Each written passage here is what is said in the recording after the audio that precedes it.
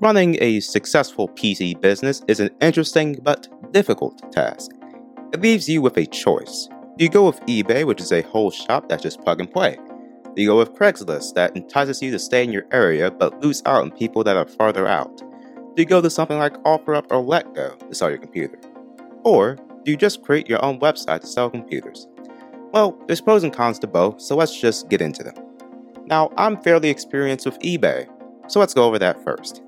eBay takes roughly 15% of how much they sold the computer for. On average, and this is for my computers, I lose about $75 on each computer. So how do you counter that? Well, by selling the PC at a higher price.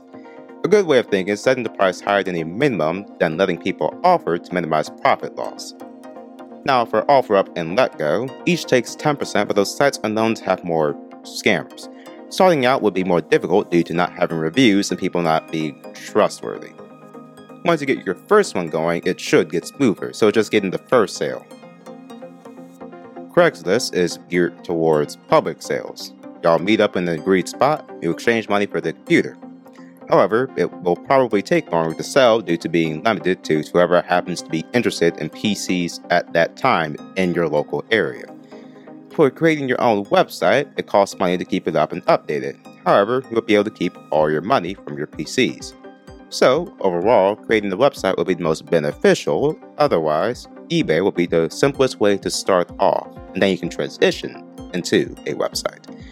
This has been your Tuesday Tech Bites with your host, Joshua Nathan. Have a great, technically unbothered day.